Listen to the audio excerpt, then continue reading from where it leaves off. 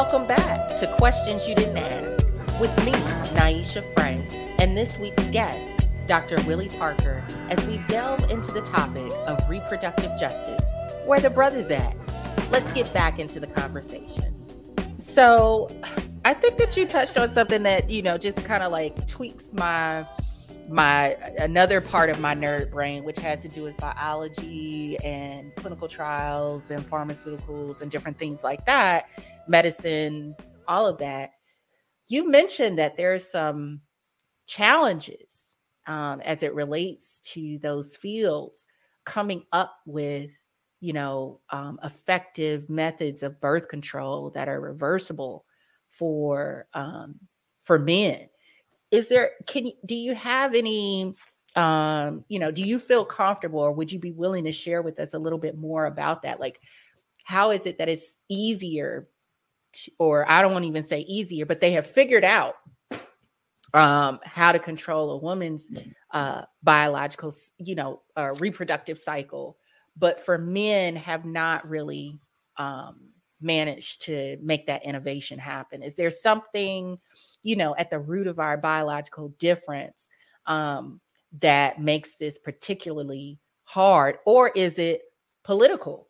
I think a lot of people think, oh, well, y'all just want to control women because of patriarchy. And so you have focused more on that as opposed to really putting your intellect and skills and talents to solving this equally important issue for men.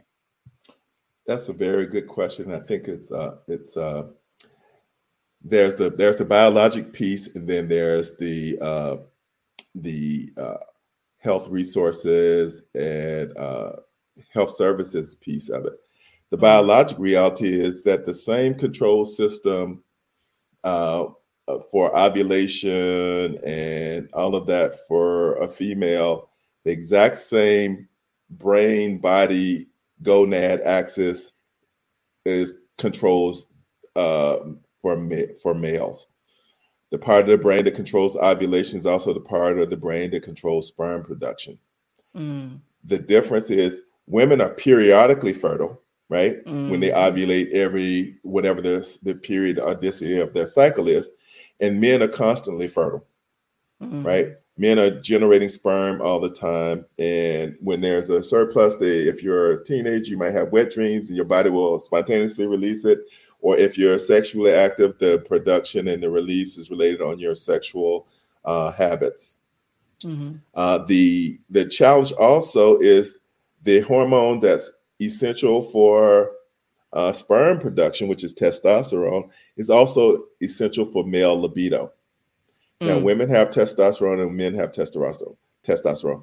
Women have a whole lot more estrogen than men do, and men have a whole lot more testosterone than women do. They each have the exact same hormones. So the challenge for a man is since testosterone is the primary way that the sperm matures, the challenge for controlling male fertility in a reversible way is to be able to suppress sperm production by lowering their testosterone levels enough that sperm doesn't mature and get produced, but doing that in a way that you don't drop the testosterone levels low enough that they are impotent. So you can see stopping a woman from ovulating periodically is an easier challenge, even though the systems are identical, than trying to stop a man from being fertile continuously, right? And so it really, that's the oversimplified version, and looking at all of the points along the way where you can target impeding sperm production without impeding sexual functioning has been the conundrum for the entire time that people have been continuously working on male contraception. So the other part of that is who's been sponsoring that. Most of the sponsoring of female contraception with newer devices and a different pill that all of them do the same thing, but a new one comes out every 27 minutes, and now different delivery devices. the fact that all of that research and development happens in the marketplace means that companies that are preeminent in producing female contraception and maintaining patents that will allow them to make money from their research and development have the lion's share. They've had no vested interest in controlling the fertility of men because the societal expectation is that that we are interested in controlling the fertility of women and preventing them from making the babies that societally we don't want to pay for, but also the agency of women, and limiting their ability. It's only been in the recent since the turn of the sexual revolution, and at least during the start of feminism in a big way in the 60s, that we even had research studies that were targeted specifically at women. Up until 1973, we had no data on the difference in how heart attacks occurred in women versus men and what the symptoms were. And all of that came out of the need to do women's health research. So, there's the what's been possible has been a large part also a function of who controls research, whose interests are protected, who's vulnerable, who needs to have themselves protected. And so there's, to your original question, part of it's been social and institutional, even if it was unconscious, but part of it's been driven by the market. And there's not been felt any need to control the fertility of men, because that's one of the primary ways that men understand their masculinity is fathering children. So it's intersectional. Right. There we go. Yes. So I'm going to ask you a question about Roe v. Wade. All right.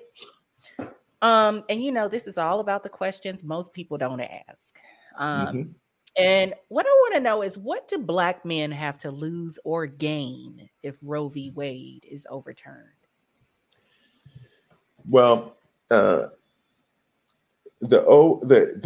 overturning of Roe, to the degree that it'll affect men by impacting the women and pregnant people that they care about. There won't be any direct, I've never been pregnant. I do abortions as a compassionate act of healthcare. I've never been pregnant. The disappearance of Roe biologically and directly won't affect me, but it'll affect all of the women and pregnant people that I know and love. And the way it'll affect Black men in particular, we've kind of alluded to earlier that most Black women who become pregnant, whether it's intentionally or unintentionally, whether it's a desired pregnancy or an undesired one, most of those women become pregnant by Black men. When you look at the fact that abortions come from unplanned, unwanted pregnancies or wanted but lethally flawed ones, when you force a woman to stay pregnant, especially Black women who we don't provide adequate medically accurate sex education. We don't provide access to evidence-based family planning services. We prohibit access to abortion to a great degree in spaces where Black women will have access to them. We don't allow federal funding or public funding to pay for abortions, so that we imperil them economically, socially, and now we're going to force them to continue pregnancies that might take their lives. The other blind spot, it's not a blind spot, it's an indifference, as evidenced by the response of a senator in Louisiana last week when he asked a question about maternal mortality in Louisiana being abysmal. And he said, if you simply correct for Black maternal mortality, Louisiana doesn't look so bad, as if merely a mathematical correction in a research question is how you deal with racial and ethnic health disparities. So the fact is that when the women, just like before Roe, the women who were dying disproportionately related to unsafe abortion were Black and brown and poor. When we restrict access to abortion through the overturn of Roe, the disproportionate burden of suffering and injury and death will accrue to women of color and poor women. Most of those women who will be pregnant, who will have complications from unsafe abortion, will be Black and brown. And therefore, indirectly, this will be the impact on Black and brown men. So that's what men have to lose, their loved ones. What they have to gain, they have nothing to gain, because when we look at, again, reproductive justice and Black feminism, one of the essential differences between Black feminism and feminism writ large is that the expectation that there be joint survival and support and overthrow of oppression by Black men and Black women. So the well-being of Black men is irreversibly linked to the well-being of Black women. So Black men have everything to lose that Black women have to lose, but it's only in the form of they'll lose partners, they'll lose mothers to their children, and it's the blind spot and the unintended consequences, but also the indifference of what Black men will lose, because the indifference is built into the structural racism and white supremacy of our country.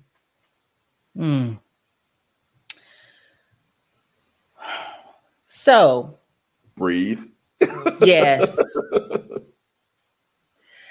So many feelings, so many thoughts. Gonna go to my question, and then circle back around, hopefully, to something else that came up in discussion. I can't circle back around. Let's just go for it, because the hair-raising comment about if we just don't look at Black women, Louisiana's mortality rates aren't that bad. And then you look at, the fight to protect women's rights to choose if they're going to have a baby or carry a fetus to term. It like most things and topics that I cover, I do what I am. These questions, these issues have affected me and people that I love personally. And so you talking about, what do we have to lose and gain? Daughters, aunts, cousins, neighbors, friends. And then I also think about what you're saying as it relates to how dangerous it is to actually carry a fetus to term and give birth to a baby. I did a show on infertility in the African American community, and I asked one of the experts, are we oversimplifying what it takes to conceive a child, right? And I think that in the general public, most people oversimplify what it takes to carry a fetus to term and give birth to a healthy baby and for you to survive. Can you talk a little bit about some of the, I don't necessarily need to know common, but different things that can happen that might put a woman in a position where she should seriously consider having an abortion? Well, the context in which pregnancy occurs, if we just don't look at pregnancy as a means and an end unto itself, if we look at everyone and say that everybody who has the capacity to reproduce has to have a reproductive life goal, right? Whether that be to have children or not to have children. And when we look at the reproductive life goal of someone, if they don't want to become a parent, we have to look at the fact that modern methods of contraception uncouple primary sexual pleasure that all human beings are entitled to from procreative processes. So when you when you can't, or when you fail to contracept, whether it be, you don't have the resources or means or the education to use them, and you have a pregnancy, you now have to think about the attendant risks of the pregnancy. And the risks related to being pregnant also have to do with your underlying health status when you become pregnant. So in that regard, every well person visit is considered a preconceptual counseling visit for somebody who's of reproductive age. And we know that because of healthcare disparities, because of economic disparities, the general health status and population-based health for Black people in general and Black women in particular means that many of them enter into pregnancy in a less than optimal health status, whether you're talking about obesity, diabetes, hypertension, and these are some of the things that can be exacerbated by a pregnancy. So any of those conditions that are worsened by a pregnancy can determine how far you can go in that pregnancy and to whether or not that condition will worsen to the point of being life-threatening for you.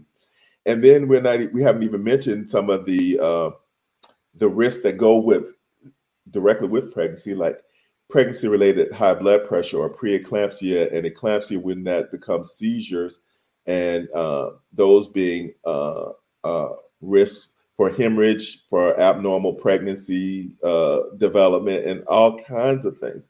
So it's thankfully, when you look at how frequently the death of a woman in pregnancy occurs, the denominator tells you how common it is. We think about maternal death in terms of per 100,000 live births. So that's way, way less than 1%. But what we can tell you is that if there are 2 to 3 million pregnancies happening every year in the United States, or 2 to 3 million births, there were also a large number of pregnancies. So that means hundreds of women can die from being pregnant.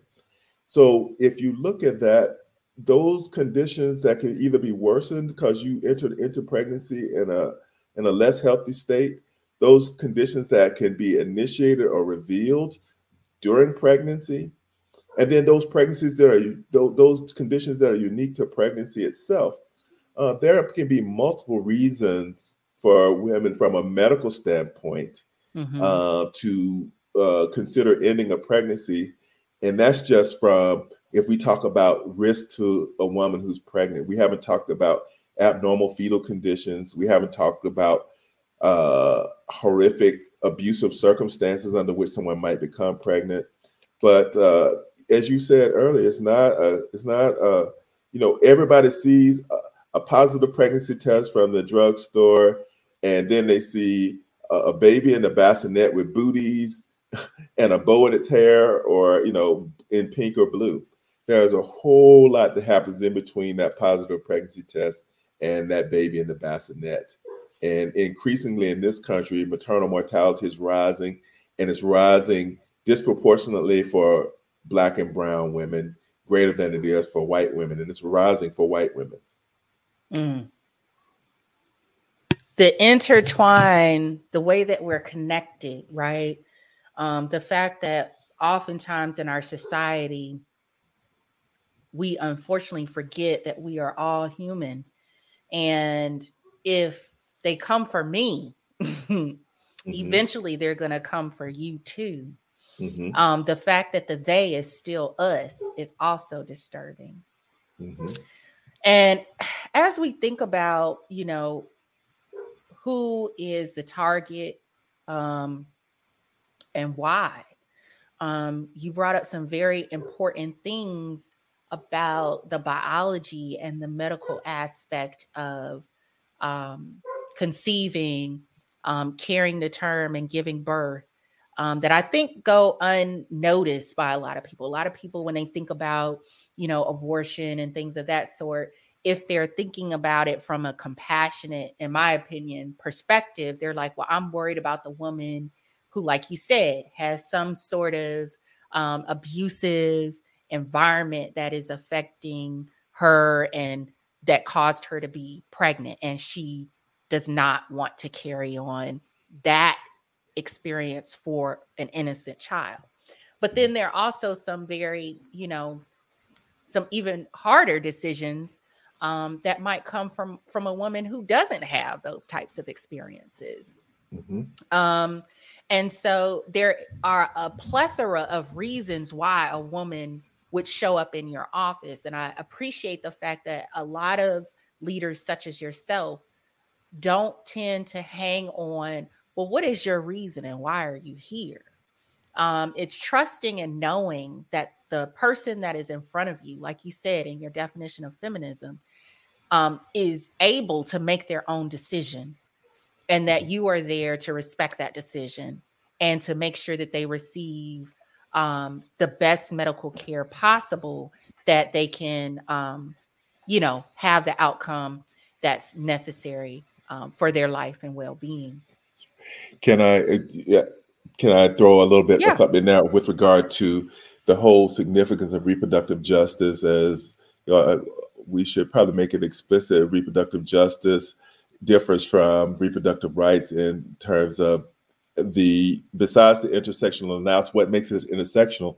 It realizes that there are other things that go into a woman or a pregnant person's decision to procreate or have a baby, other than just whether or not they are pregnant. There's the reproductive justice demands of society that we create the resources for women and families to procreate and have the resources to parent in a way that's dignified and respectable, that they have the resources to prevent the pregnancies that they want through medically accurate sex education and modern methods of contraception, that they have access to the ability to end the pregnancies that they couldn't or didn't prevent with respectful, compassionate abortion care services, and that they have the right to primary sexual pleasure.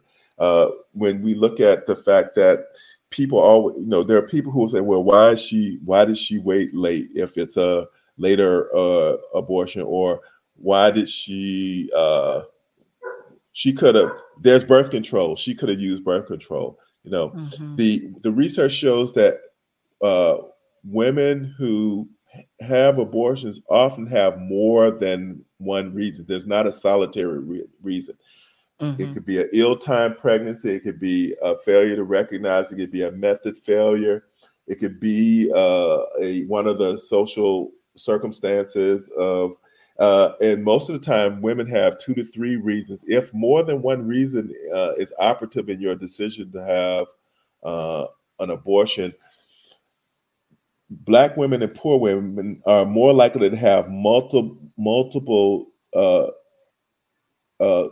issues that were operative in their decision. If you have more adverse circumstances in which you're navigating your life, it's not rocket science to understand why Black women and brown women and poor women have higher rates of abortion, but the absolute number of abortions are highest for white women because they're the larger population.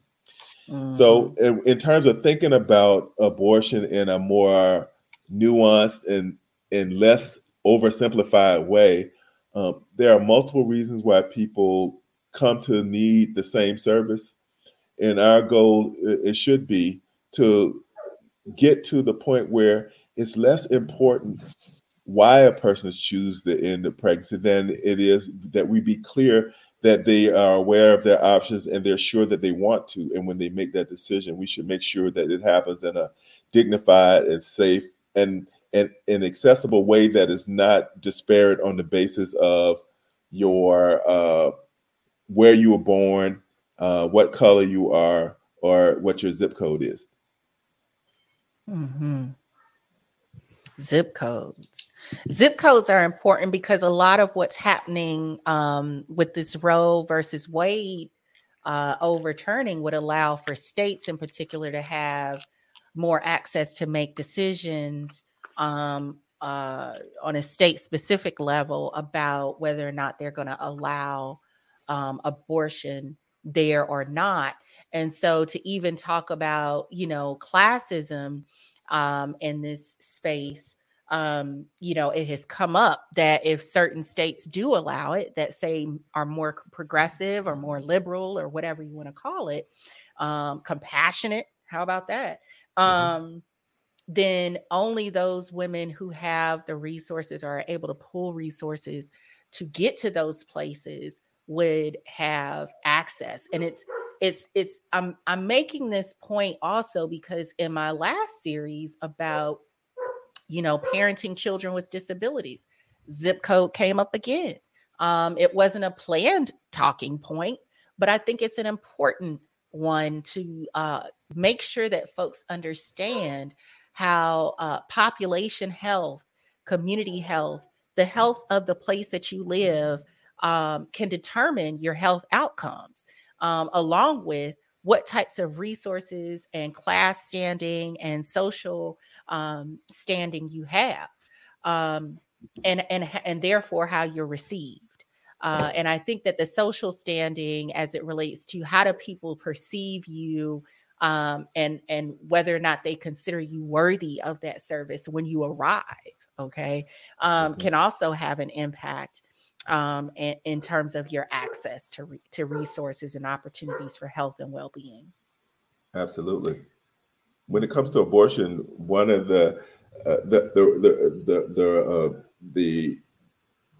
relevance of looking at locale by zip code and at the county level, when we look at abortion access, it was already sparse. People were having to drive great distances to get care. Mm-hmm. Over 88% of people live in a county with no abortion provider. When we look at, if we looked at this country at the county level, and what that means is that the premise of the Constitution is that there should be equal protection under the law, and yet the overthrow of Roe would mean that there are states like Oregon, Washington State, and California where if you live in those states, you have ready access to your right to privacy and reproductive control. But if you live in Alabama, Mississippi, or Georgia, you don't.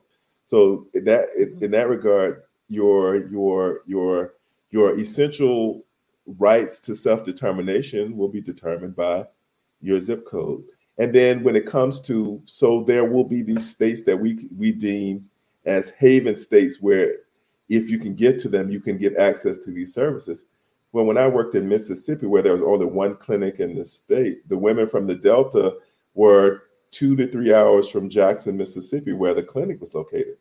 Mm. There were women who couldn't get from the Delta to Jackson, let alone trying to get from Mississippi to Oregon.